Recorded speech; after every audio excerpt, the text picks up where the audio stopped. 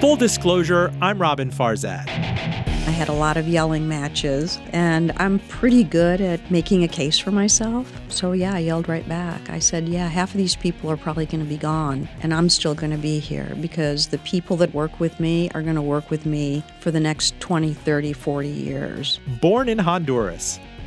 Grew up above her parents' Flint, Michigan grocery store. Paid for college by waitressing and painting dorm rooms. Today, she is ranked among 16 advisors who have been on the Barron's America's Top Women Advisors list every year since its start in 2006. Her firm manages about $1 billion in client assets. Dalal Salomon, this is your life. Stay with us.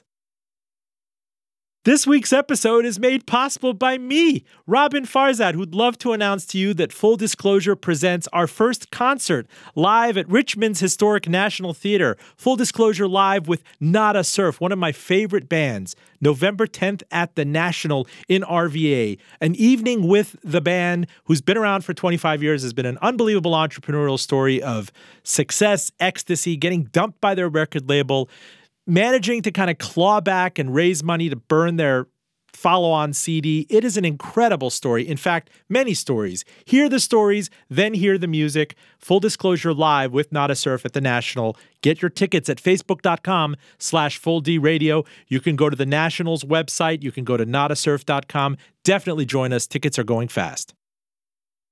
Joining me in studio is Dalal Salomon. She is co-founder of Salomon Ludwin, which started back in 2009. Has it been 10 years already? This firm totes about $1 billion in assets. As I said before, she's consistently ranked among 16 advisors who have been on the Barron's America's Top Women Advisors list every year since it started in 2006. She's also ranked in Forbes and the FT, though you never seem to crave attention. I have to beg you to come on my show. How are you? I'm doing well, Robin. Thank you. Thanks for having me. No, it's always a joy to have you on. I passed by this location. I was like, we have this national gem right here in the RVA, but I gotta come by and drive by and throw little pebbles at the window. I was like, hey, Dalal, will you come back on? And I said by way of you've been in this business now. Has it been for 35 years? 35 since 1984. Years. Mm-hmm. So Salomon Ludwin has technically outlived Salomon Brothers. How does that make you feel?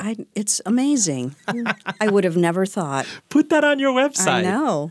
But I want to take you to the way, way, way back, right? To the when you came to this country, you were born in Honduras and your parents came to Flint.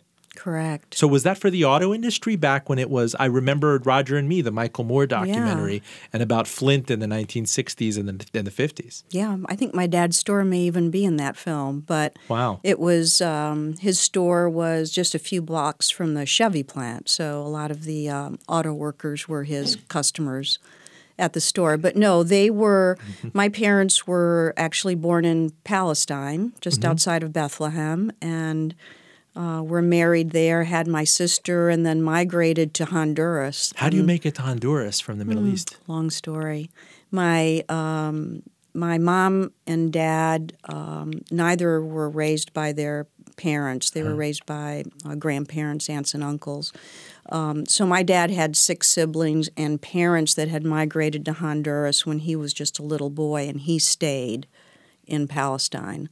So when they got married and had my sister, the war broke out around 1948, and they said, let's go to Honduras. I want to meet my siblings and see my parents and kind of get out of the Middle East, and they did. They actually took they were scheduled to be on an airplane, and there were so many people fleeing the country, they weren't able to get on that plane, and that plane actually crashed that they were supposed to be on.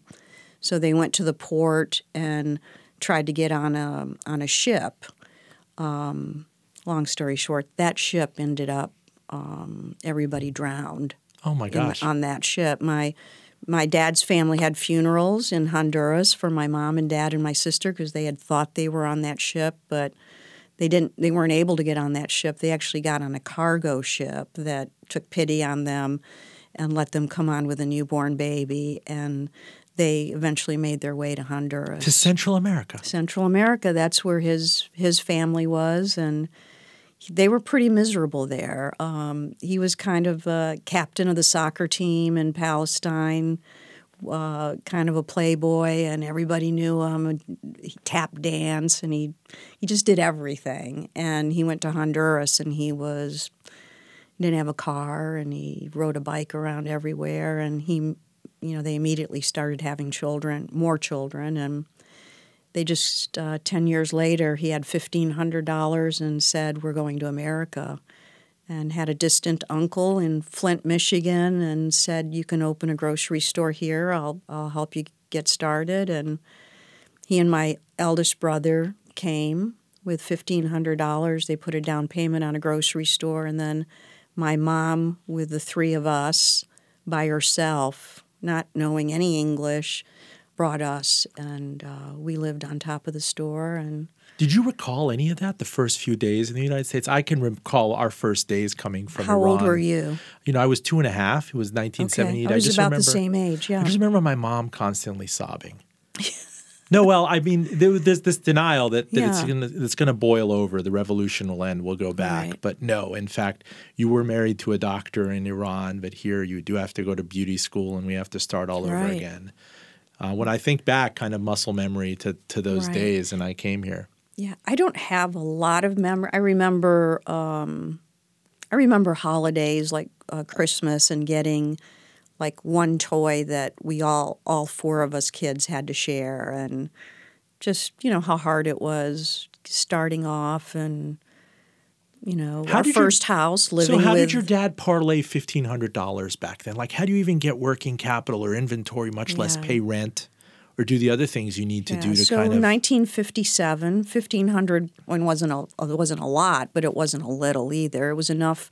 I think he had an uncle that had already come to Flint, and that's how he picked Flint, and was able to get loans through the bank with my uncle co-signing, I think, his uncle co-signing it.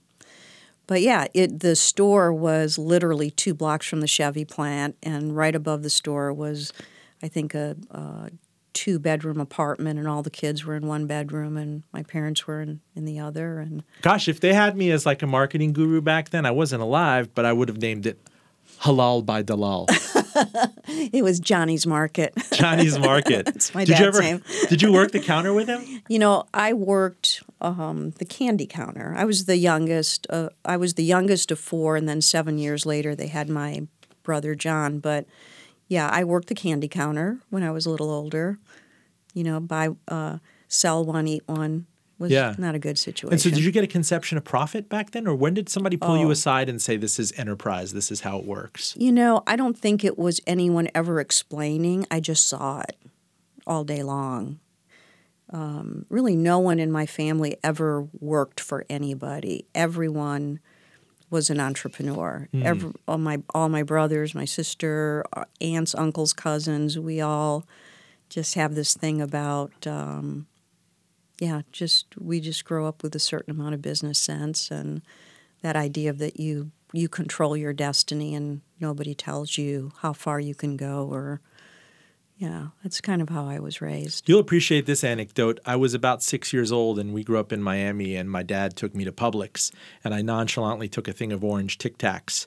And when we loaded the car with groceries, I offered him one, and he's like, "Where did you get that?" I didn't buy it. I was like, "No, they just give them away at the grocery store." I made it up. And he just very quietly, without saying anything, U-turned and took me back to the Publix customer service counter and summoned the manager and said, "My son, took this." It's like, "Okay, just pay for it, everything." He's like, "Nope, I want you to put him on the microphone." Oh, and wow. He put me on the microphone and made me say the Pledge of Allegiance and apologize. And I can hear my own voice shivering, I pledge allegiance. And then I was like, "Sir, you don't need to do this to him. We'll just take the money." I was like, "No, do it again. Say the Pledge of Allegiance." And suffice to say, I never stole Tic Tacs again. But that's when and then after that, my father would have me say the Pledge of Allegiance at birthday parties and everything. And sometime around the first grade, I started feeling like I had arrived as an American. What was your moment of kind of feeling that you were not as much the outsider, that you could build a head of steam here? You could really cut out an identity of your own. Oh, gosh, probably I think that came really later in life for me, not a child, that like how you just described. But I do understand what you were saying, because I think what your dad was trying to teach you is the importance of character and integrity. And I think that was so true in my own family. Like, your reputation, your character, your integrity was everything, just everything. More important than how much money you made or how big your house was or how nice your car was. It was your character that was so important. But I think for me, I think that feeling of maybe arriving, Robin, I don't even know that I still feel that. Really? Yeah. I don't know.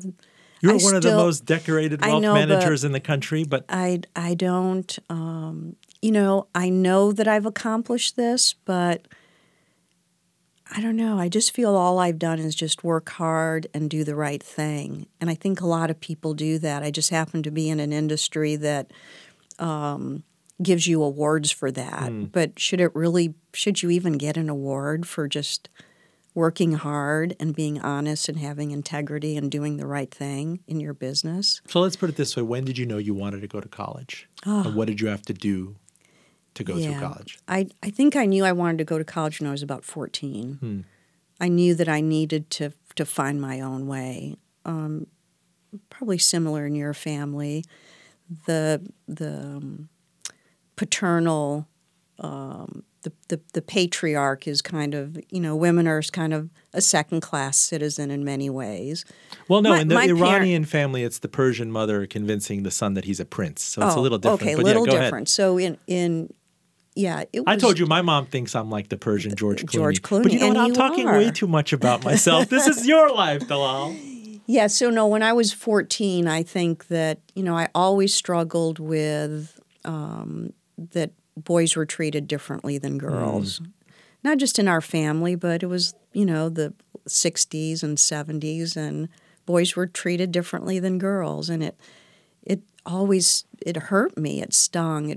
I just felt like so, just an unfairness and the injustice of all that was, I really internalized a lot of that. So I knew my parents didn't want me to go away to college. They wanted me to live at home and go to junior college and meet a nice boy at church and stay home until I got married. That was, I'm sure, their dream for me. So I applied to Michigan State, only one college. It's the only college I knew, and I'm going to apply to Michigan State without them knowing. And without your parents knowing? No, I didn't tell them. It would have been a problem. I think they would have felt hurt that I didn't want to stay home with them. Can you imagine if they found your application? It's like that commercial. I learned it from you, all right? I learned from watching you. So when I got accepted and told them that I was going to go, it isn't that they were strong believers in education. They wanted me to have my education. They felt safer with me being at home and getting it. So I told them, I'm going to go. I'm going to pay for it on my own. They don't need to worry about the expense of it. And I went. And what did it cost that you could just get your head around paying for it on your own? So 1973, it wasn't the 20, 30, 40, 50,000. Yeah, but it's oil shock period, right? The economy has taken a hit. It was. But, I've managed to work all through college. And when I graduated, I didn't owe a penny. So how did you do that? What did you do? You showed up at Michigan State, and then you said, I'm gonna find a job. Did you get a job beforehand? Did you take on loans? So my first semester, I had an academic scholarship. So I was covered my first semester, and then after that, it was just I was working 2 or 3 jobs and going to school. I was waitressing. I was, like you said, I was painting dorms. I was a photographer's assistant. I did pretty much everything, and then I opened my own store when I was just beginning my junior year of college. Tell me where you waitressed.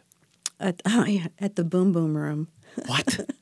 It's not what you think it is, Robin. Where is the Boom Boom Room? Does it still exist? It was a Polynesian restaurant and drink establishment. Did you have to dress up in a tropical way? No.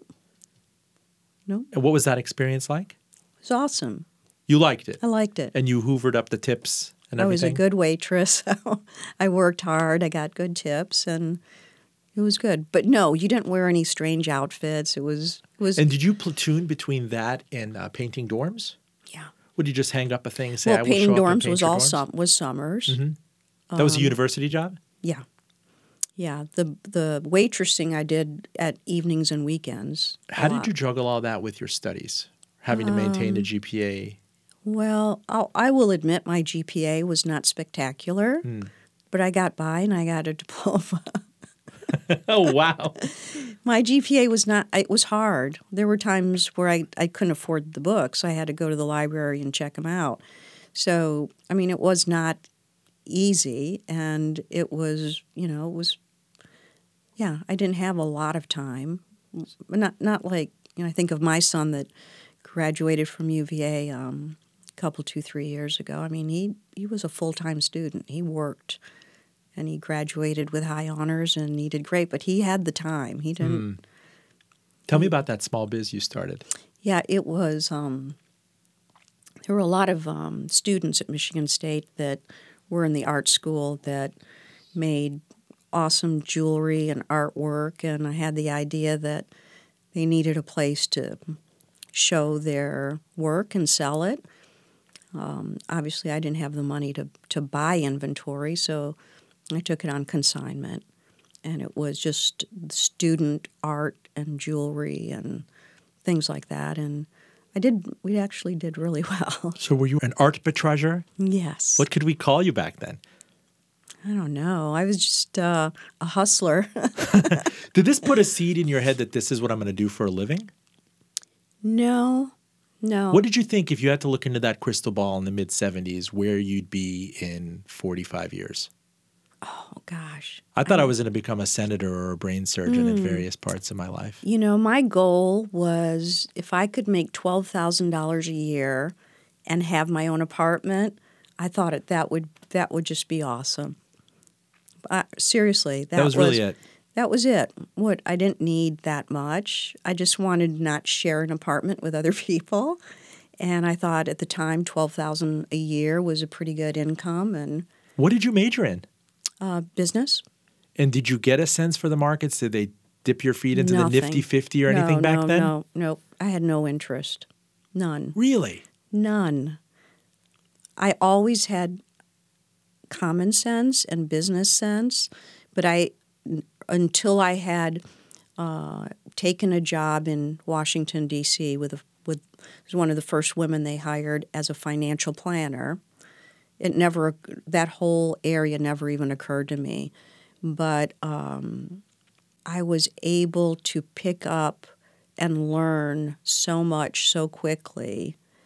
I won awards like almost right off the bat for productivity and all kinds of things.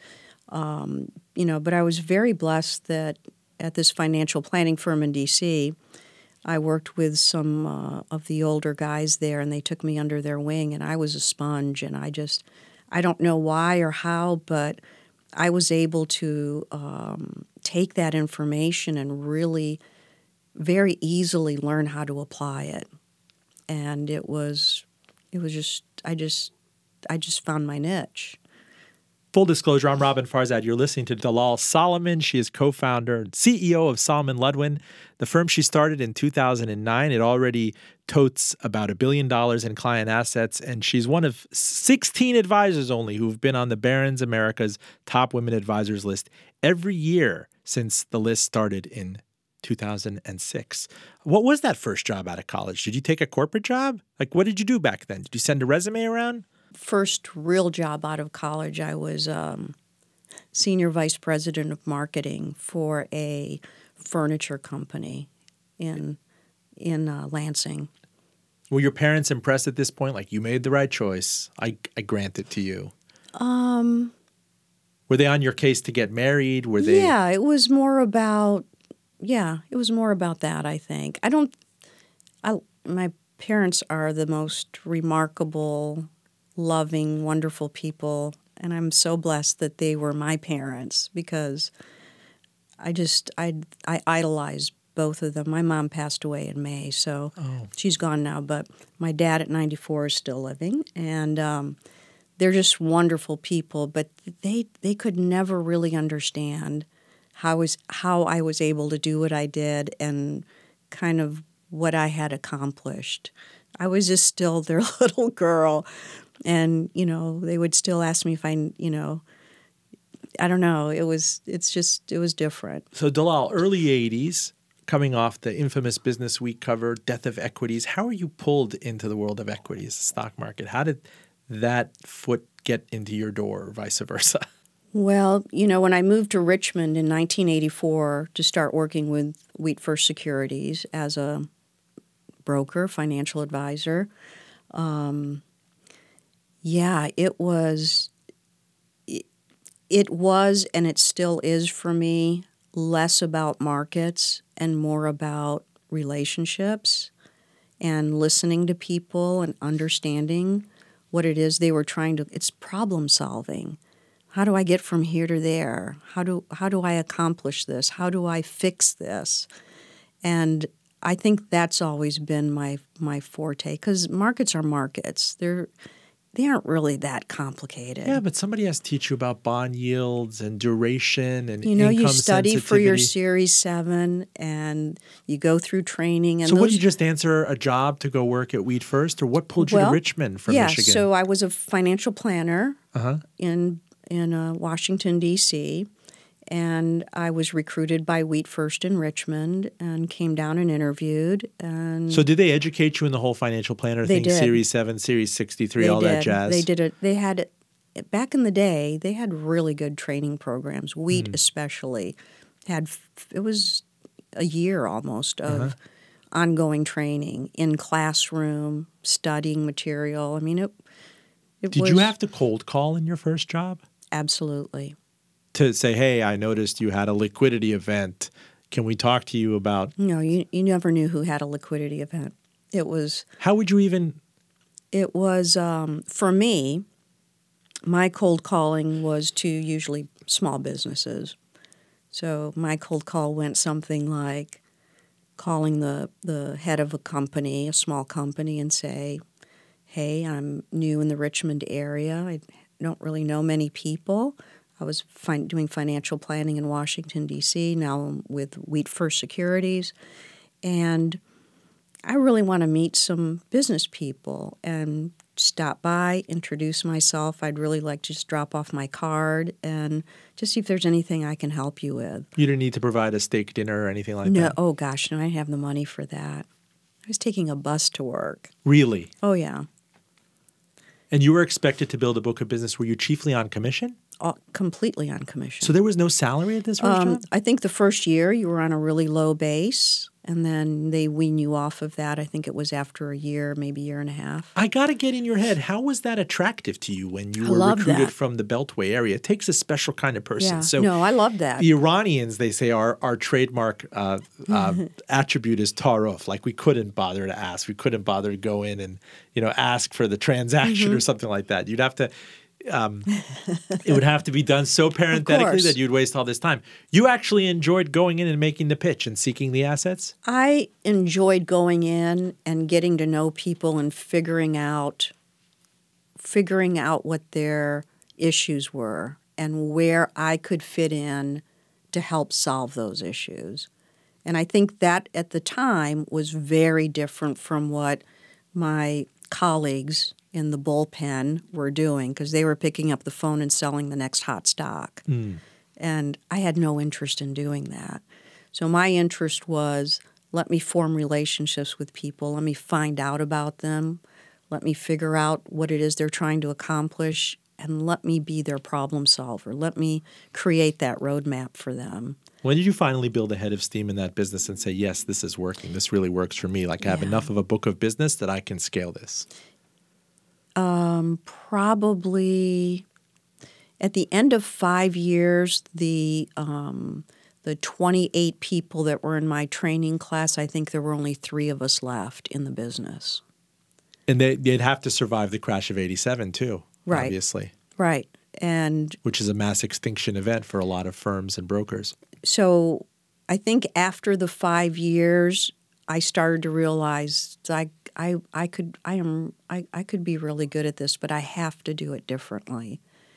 I had a lot of pressure on me at the time to just sell sell the stock, sell the bonds, sell the CD. So I had a very slow start because I wasn't selling anything. I was building relationships, and I was problem solving for people. So how did it work during the performance review? And I'm going to fast forward you to the financial crisis and everything that's transpired since. But when they'd call you in, I was like, you're just not producing enough. You're not cross-selling enough. Right. You're not. How would you push back at that? That had was a the lot structure of- of the sell side back I had a then. lot of those meetings, and I had a lot of yelling matches. And I'm pretty good at making a case for myself. So, yeah, I yelled right back. I said, yeah, half of these people are probably going to be gone, and I'm still going to be here because the people that work with me are going to work with me for the next 20, 30, 40 years.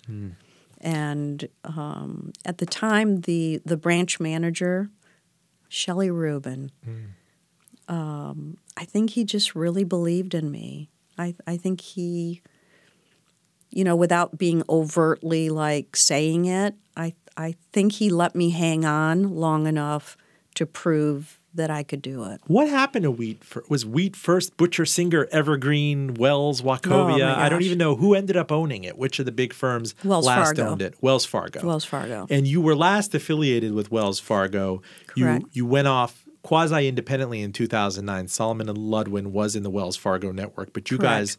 guys broke off from them last fall. Yes. I know we're fast-forwarding, but let's go back to 2009. How did you start this firm in the teeth of the worst financial crisis and market calamity of our lifetimes? Yeah, so like I said, when I told my branch manager after 5 years that my clients would be with me for 30 and 40 years, that's ended up being true. I still have the same clients I had for the ones that are still living in 1984. So when everything started to go down during the Great Recession, almost Depression, that was a hard time to leave, but it was the best time for us because Dan and I, Dan Ludwin, your Dan partner, who's going Ludwin, to come my on in a few partner, minutes. we looked at each other and we realized people are not working with us because of Wells Fargo. They're working with us because of us. The relationship is with us. And what we really needed to do was kind of take the shackles off of us and really develop a business that spoke directly to the needs of the clients we were serving, not to the needs of a big bank or a big brokerage firm. But Dalal, you had enough confidence, and I'm thinking back to my mindset in 2009. Everything is in free fall. People are terrified. If you remember, because we're talking, the market hits another high this week, but the S&P hits its ominous low at 666, right? And we're now at S&P 3000. Like people are talking about it all of a sudden, like it was unthinkable. And I had colleagues at Business Week pulling me aside saying, "You're a young kid. My parents survived the Depression. We're going to be eating cat food in a year." The market returned to 1996 levels, and it was like a complete lost decade. And people were capitulating left and right. And yet, you were starting anew. Yeah, well, first of all, the way that we had most of our clients allocated, they did not experience as much of a drop than perhaps they could have. Yeah, the peak drawdown from peak to trough was 56% Right. between So 2007 and March of 2009. Our clients were, for the most part, were not even close to that because of the allocation that we had. Is that cold comfort, though? Say you turn to a client or an investment manager or something after the year's over and it's like, we're only down 30% when the market's down 42%. Do they care? Here's the difference, though, Robin. The way that we had our clients situated is that what they needed to pay their bills every month and to live did not change. So we were never in a position with most of our clients where we were forced to sell securities that had been hammered down in order for them to pay their bills. So we had the wherewithal to be able to sit through it. They were still collecting everything they needed to collect to pay their bills, so their lifestyles were not changing. And then when the markets recovered, they recovered along with it. So that's where really understanding how to build portfolios, how to create the right cash flow, how to understand every client situation makes a difference. So were they down? Of course they were down. Were they down 58%? No, but they were still down, and it was still hard to get those statements. But did their lifestyle change? No. And that's the beauty of working with an advisor that understands what your needs are, what your cash flow requirements are, and how to design the portfolio to create that peace of mind. So yes, markets are down, looks crappy on paper, and you want to kill yourself, but you don't have to sell anything to pay your bills, and that's a big relief. Full disclosure, I'm Robin Farzad. We are joined in studio by Dalal Maria Salomon, CEO and founding partner of Salomon Ludwin. She's been at it now for 10 years, since the worst of the financial crisis. And joining us as well is Dan Ludwin, her partner, the president and founding partner, the partner in crime, this $1 billion client assets under management shop that's been decorated by Barron's and Forbes and the FT. How are you, sir? I'm wonderful. How are you? Well, I'm great. I think Dalal is self-effacing when I go back to the experience of saying, starting a business like this while Wall Street is falling apart and we don't know which banks are going to be recapitalized. I cannot imagine doing that in 2009 when you guys did. Or maybe there is something liberating to say, well, if it's all burning up behind us, we kind of have nothing to lose anyway. I think there was a sense of that because every weekend, every Friday, you'd go home wondering if your company, at the time Wachovia, would survive the weekend. Right? I mean, you had Merrill Lynch, you had Countrywide, you had Lehman Brothers. I mean, the list is too long to remember. There was a silent run on Wachovia, if I remember. There was. There was. And there was a forced marriage. Citigroup very nearly bought Wachovia, but then it was Wells that shacked up. So it's like East Coast and West Coast. I think that we had lived through so many name changes, from Wheat to First Union to First Union. Butcher, Singer, Evergreen. Gosh. Yeah, I mean, the business card printers are the winners in this thing. But I think it was that kind of final push to Wachovia where we were like, this is not, we don't want our reputation to be attached to this kind of an environment. And as Dalal had said earlier, I think we did realize over time that they're working with us, not with the entity behind us. I spoke to, it was Mohammed El-Arian at PIMCO back then, which was just hoovering in money because it had the biggest bond fund in the world. And they had coined, I believe it was the spring of 2009, the new normal, that things were obviously going to be very different this time. Companies were going to have to recapitalize their balance sheets by selling equity. It was going to be another period of just subdued losses. It was easy to kind of talk that book because it felt like there was no bottom underneath this. Like the United States that bill was finally presented to us and we'd have to pay for it. And yet the Fed did go to zero interest rate policy and then some and kept printing money on top of it. And equities turned out to be, in hindsight, in 2020 hindsight, it was a once-in-a-lifetime opportunity to kind of get in. I saw a stat by Charlie Bilello of Pension Partners. If I can share it with you here, he said, with the Dow hitting 27,000 for the first time, let's go back to other milestones. It first crossed 15,000 in 2013. In 2007, it crossed 14,000. Going back to 1996, it crossed 6,000. And we were back at 1996 levels. And yet it's a weird period, and yet people are not pulling me aside at cocktail parties and talking about this market. He also noted the S&P 500 this week hits 3,000 for the first time. That's an all-time high. The Dow, an all-time high. The NASDAQ, an all-time high. The U.S. economy, longest expansion in history.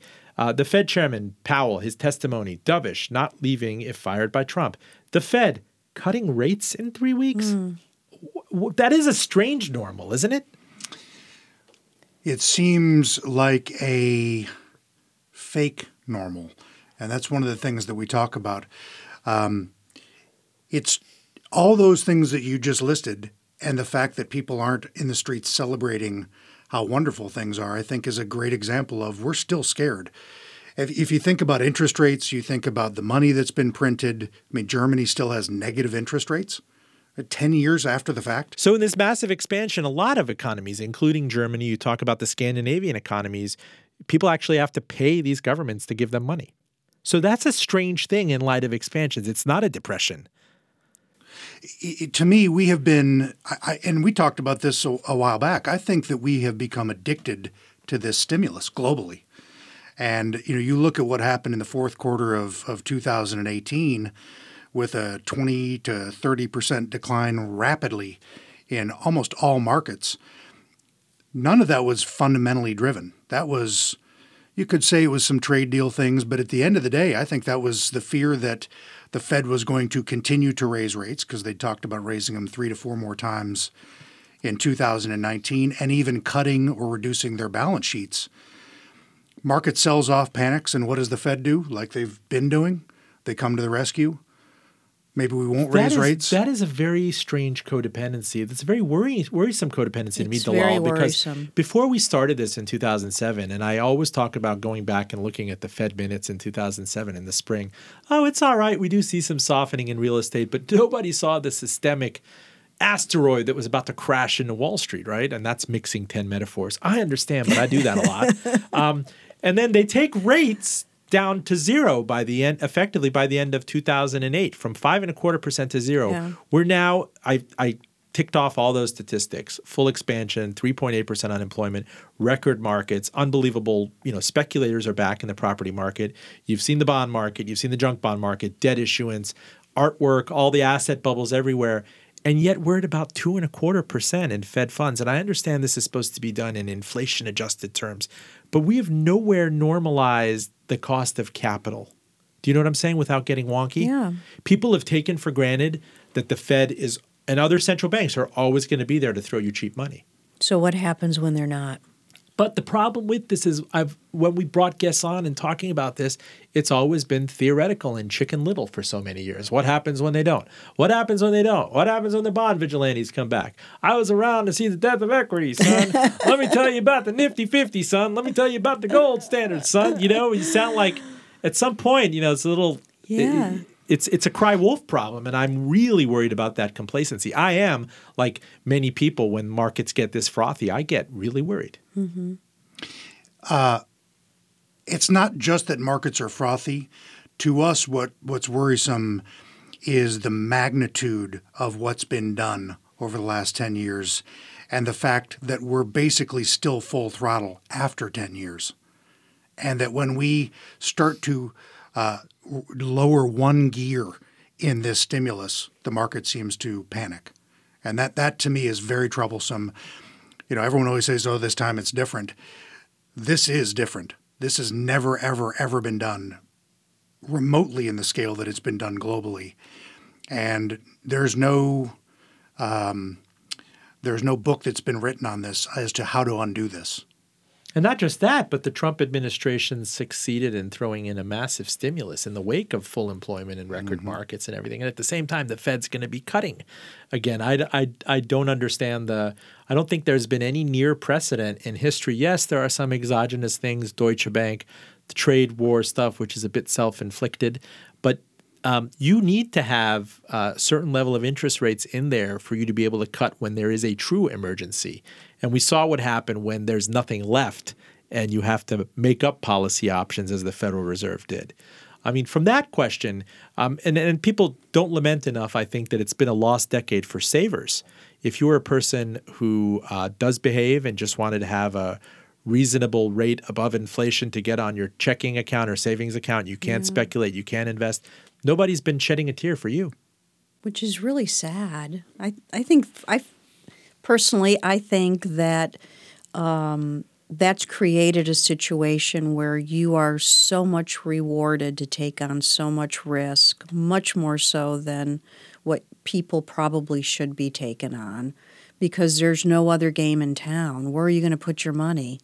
So, in our firm, we need to understand the difference between assets at risk and assets not at risk. And we need to really, really understand from our client's standpoint how much risk should they be taking and can they afford to take, because it makes it there's so much pressure on us as advisors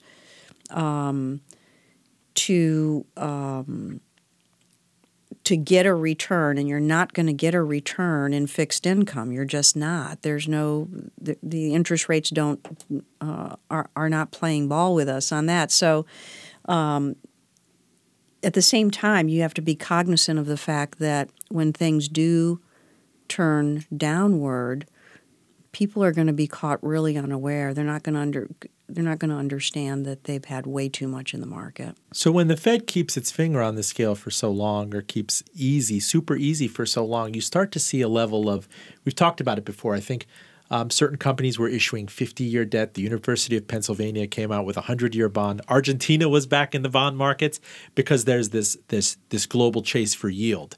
And even some people on the show have told us that when this kind of thing happens, you can even look at high dividend paying quality stocks as effectively corporate bonds. And I think that kind of revisionism gets dangerous. When you can't find any satisfaction in a risk-free yield, you start looking elsewhere.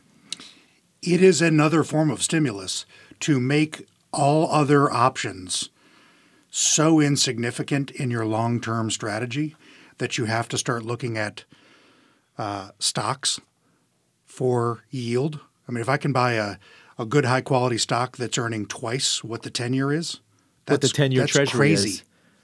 How do you talk to investors about bonds? Because there's always the whole Finance 101 and the efficient frontier thing. They're saying you should always have, even if, it might be coldly comforting to get a little bit less than inflation on a Treasury security that's kept artificially expensive right now and the yield is down so much. But you'll have your vindication when everything crashes and you're liquid enough to buy something.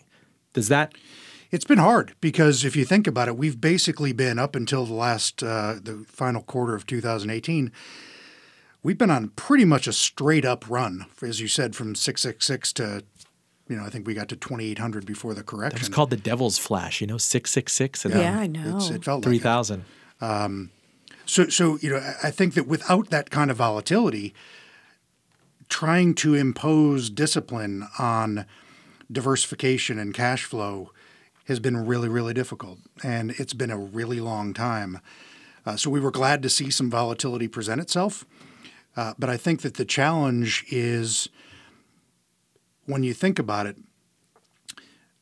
trying to do what's right for the clients and having the clients not understand or how quickly they can forget what the 08-09 experience was like is part of the challenge that we have.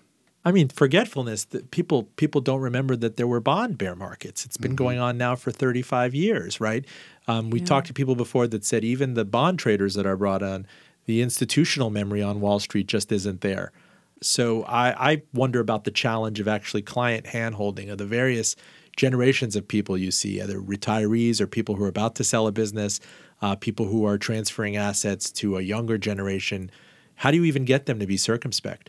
That's what they pay us for, right? That's our job. A lot of what we do is education and helping them understand the risk in the portfolio. So I don't think we can shy away from that. It's hard, but that is what we do. That's what we get paid for.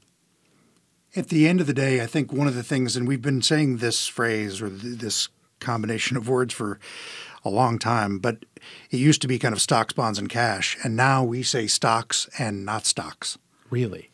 Because it's almost like the portion that isn't in stocks is a known self-inflicted wound, but it is sometimes better to earn little to nothing than it is to have it all exposed to potential return demise. of capital versus return on capital. That's correct. And being liquid to see yourself through a situation like a 2009 where if people did have cash on the sidelines and they were had a stomach of steel enough to get in, that they were vindicated and then some. Do you see opportunities right now and that international has kind of had a lost decade? When clients talk to you about international, are you saying that, yes, you should dabble in emerging, or Europe is over its worst? Or do you think that U.S. multinationals are a good proxy for international exposure? Well, I think one of the things that Dalal said in the earlier part was we really don't worry about the markets as much. Diversification to us still is important. You got to have a little bit in everything. I think that the emerging markets I think of as a spice. right? I think of large company domestic stocks as more the kind of substantial Meat and portion of potatoes. the basic stuff. And I think that people like spices until you put too much in there. And in emerging markets in particular, I always describe as a love-hate kind of relationship. It's up 163% in 18 months coming out of the Great Recession, and it has done literally nothing since then, but with 30 to 50% swings. So, yes, I think there is a place for it. I think that it was a hot dot for a while, and I think that it in small doses is an appropriate thing. It is probably more of an opportunity upside-wise than I would argue the U.S. markets are, because if you look at over almost any time period, developed international and emerging markets relative to domestic stocks are way higher. The valuations just have been off the charts for a while, and crazy. Everybody's been sounding caution, and that this chasm will have to narrow, but it just hasn't happened yet. But I'm old enough to remember that this is what people were saying in the aughts when the United States had its lost decade. It effectively did nothing from 2000 to 2009. It had its worst decade since the Great Depression, and in fact, it was emerging that had a great decade, right? And then even within the United States, small and mid and other assets. Are you a believer in alternative assets, private equity, or when clients come to you and say, I need to have hard assets, I need to have real estate? Or how do you talk to them about gold, for example? Yeah, we, as far as alternative assets, transparency is key for us. If an investment is not transparent, if we don't know what they're investing in, what they're paying themselves, those are things we're just not comfortable with. For most of our clients, they've worked really, really hard to amass what they have, and it's our responsibility to invest that very prudently. So a lot of alternatives, we really don't know what they're investing in and what they're paying themselves, so we kind of take that right off the table. It is alleged, Dalal Salomon, that on this stately headquarters of yours on Gaskins Road in Henrico County, is it an old savings and loan? Manufacturers Hanover or something? Yeah. It was one of the things that was there, but mostly banks. Okay, and so there's a huge bank vault in it. Yes. And within this ironclad 10-inch wall thing, there's a black box that has your secret technology recipe. Can you let us in on any of that? How do you use technology? Yeah. Dan, talk about that, because Dan was a big part in developing a lot of our technology. We do have a patent on the logic that like runs a flux capacitor. Yes, it's amazing. 1.21 gigawatts. You need to come to the vault, and we'll show you. Technology has done some amazing things for us. I can't speak for others, but I think that it has made us better communicators with clients. I think that it's made us more aware of our clients and what makes them tick, what makes them individual. I think that's a big part of what we do, is to really understand them in deep and meaningful ways. But it's also helped us try to understand the markets and to impose our value proposition or our beliefs in the ways that we want to invest money ourselves and for clients in a more scalable way. So, doing this on Excel or doing this on a piece of yellow legal paper would be literally impossible. So technology has allowed us to do all sorts of wonderful things to help the way we manage and to help deepen and broaden relationships. What do you guys think about this move toward kind of welcome to the machine robo-advisors that take human thought and biases out of it, that you've seen such a push over the past several years, especially with the boom in indexing, that we're told that millennials and the millionaires who work at Google and Facebook and others are throwing money at robo-advisors? Love it. Really? Absolutely.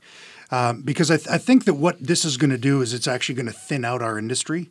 Our industry has way too many people in it. There are way too many financial advisors. They could be selling stocks or cars or encyclopedias, though most people don't know what those are anymore. But the stuff that's getting moved around now is fungible. It's indexes and ETFs. We're not talking about stock picking anymore. Right. We're not talking about calling your broker, putting points on a thing. I mean, that's really 1984 vintage Wall Street. This to me is the inflection point that Dalal realized in 1984 and the arguments that she got into with the branch manager. Right, this is one of those moments where people in 1984 that were making cold calls, right, trying to sell ideas, didn't realize that they were already falling behind the curve. And I think people in our position today who hang their hats on simply asset allocation or diversification or even basic financial planning are going to get beaten by computers. HAL is going to beat them. What about this supposed generational shift we're told about? You know, Gen X and baby boomers still hold, trillions and trillions of assets. Like there's this fabled $30 trillion wealth transfer that's about to happen. I'm sure you and your son Jacob talk about it. He's following in your footsteps. He graduates from college.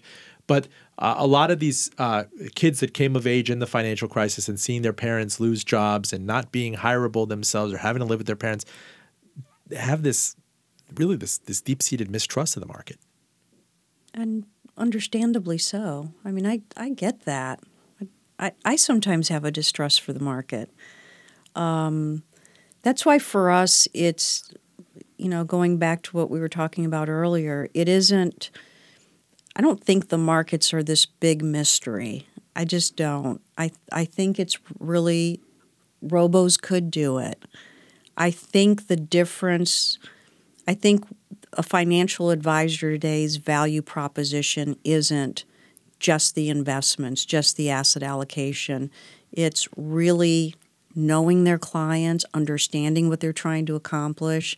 It's tax minimization, it's cash flow management, it's estate planning, it's all those other things combined together are a huge value proposition for most people. The investments and the asset allocation is actually a really small part of what's really important to most people. And I don't think that's the hardest part. I think with index funds and ETFs it isn't – I just don't think you have to be a rocket scientist to figure that part out. From a gut check perspective, you guys and I have talked in the past about risk amnesia, how people have really, truly, understandably repressed the awful memories of the 55% drawdown from 2007 to 2009. What happened in the final quarter of 2018 when we saw this very short-lived 19-20% correction bear market? Were people calling you left and right like, oh, no, it's happening again. What's happening? That's a great question because – I think we've talked about our trigger point strategy, the triggers that go off, buy low, sell high. We had our biggest buys back into the market, and our biggest buy was December 24th at the bottom of the market. That's the logic that we use on our trigger point strategy. How do you do that? Do you call these people like, listen, this is the moment we've been waiting for? We don't call. They're discretionary. They are in our model portfolios using our logic, and it's just an automatic buy. So they are trained or they are inured enough at this point to know to not call you and say, sell everything and get me out of this. No, our clients, when the markets are down, would be calling us and saying, please tell me we're buying, because they know that's how our strategy works. We're gradually selling as markets become too lofty. Was the black box waking you up at night? Was it paging you? It was calling like my name and signals? saying, buy, buy, buy. But no. Dalal, I'd like to talk to you. Yes. It's I'm very disappointed, That's Dan. right, though, Dan. December 24th, I think, was our worst Christmas Eve ever in the history of the stock market. And that was our biggest buy. Day. It was actually our final buying day because down 25%, which is all of our markets except for one got down 25%. Yeah, it was weird. We actually were almost high-fiving during October and December because it's been so long since we've experienced that. People had forgotten that the market can actually go down. But we were prepared for it, and we had cash available from profits. So what we used to buy into the markets when they were down was money that we had gotten from profits. That's an awfully hard discipline to teach to people. You hear Warren Buffett saying that he's greedy when others are fearful. You hear about Rothschild and blood on the streets. And you hear about the story with Joe Kennedy and the shoe shine boy at Grand Central. When he asked him about stocks, he sold out of everything. But if we don't have, and we've been deprived in this artificial environment of Fed stimulus, of reminders that things can and do fall apart, that's table stakes for the stock market. But over time, people tend to get into this more new paradigm thinking thing like, oh, it's different this time, right? I mean, I know that's beyond cliche, but they do kind of say, well, there used to be a Greenspan put and now it's a Powell put. Look, we're at ebullient stock markets, full employment, everything, and the Fed's going to keep throwing us sirloin. Let's hope they do. Yeah. I mean, don't get me wrong. We want the markets to go up, right? We're not betting against them. But I think that our whole premise, and always has been, and I hope always will be, is that nothing goes up forever and nothing goes down forever. And the beauty of indexing, and the one powerful thing that it's done, is it's made the ability to buy into markets, plural, or stocks, plural, much, much easier and far quicker, which is both good and bad. You guys have a couple of minutes to close me out. Talk to me, freestyle, free skate. What should I have asked you? What did you want to talk about? The thing that really scares me, worries me, is much like you talked about a generation being skeptical of the stock market. You think of the people that had parents, watch their parents in 2000 through 2002 and or 2008 through 2009 lose money, lose jobs in very formidable years in their lives. I think that those kinds of scars, like a Great Depression, right? We talk about depression kids, right? And we still have some where they are different. They are wired differently. You wonder if that generation that experienced that as kids will kind of keep that in their back pocket and say, I know I need to be in it, but I don't trust it as much as perhaps other generations have. I'm worried that we are now creating another generation that expects the world to just someone snap a finger or lower interest rates or print more money to just fix the problem. There's no magic pill, but it's like we're trying to create one. How's that $12,000 a year working out for you, Dalal? I'm making it. She's got her own apartment. I'm That's the good making news. it, Robin. Making it. I got the... you know what? I cannot thank you guys enough. This is a great story in that I love that I have to drag you on this show, that you don't kind of willfully, you're not out there, hiring a publicist, telling Forbes and Barron's and all these other places to come after you. You've done it, and you've done it quietly. And 2009 was a lifetime ago, but here you are at $1 billion in assets under management, Rob. Yeah. And she is one of the shyest people you'll meet. So I do give you a lot of credit because she did things today and has done things with you in the past that not a lot of people can make her open up and talk and be as comfortable. That's why I get paid the big bucks, Dan. If only I had money to fork over to Salomon Ludwin. I cannot thank you enough. Thank you, Robin. Thank you. It's always great to see you. Dalal Salomon and Dan Ludwin of Salomon & Ludwin, always welcome on this show. Full disclosure, our engineer is John Valentine. This show airs on NPR member station 88.9 WCVE News, on NPR.org, and on iTunes at link fulldradio.com. Don't just like us, love us! We are no-load, highly liquid audio fiduciaries who will hold your hands through boom and bust alike. I'm Robin Farzad, back with you next week.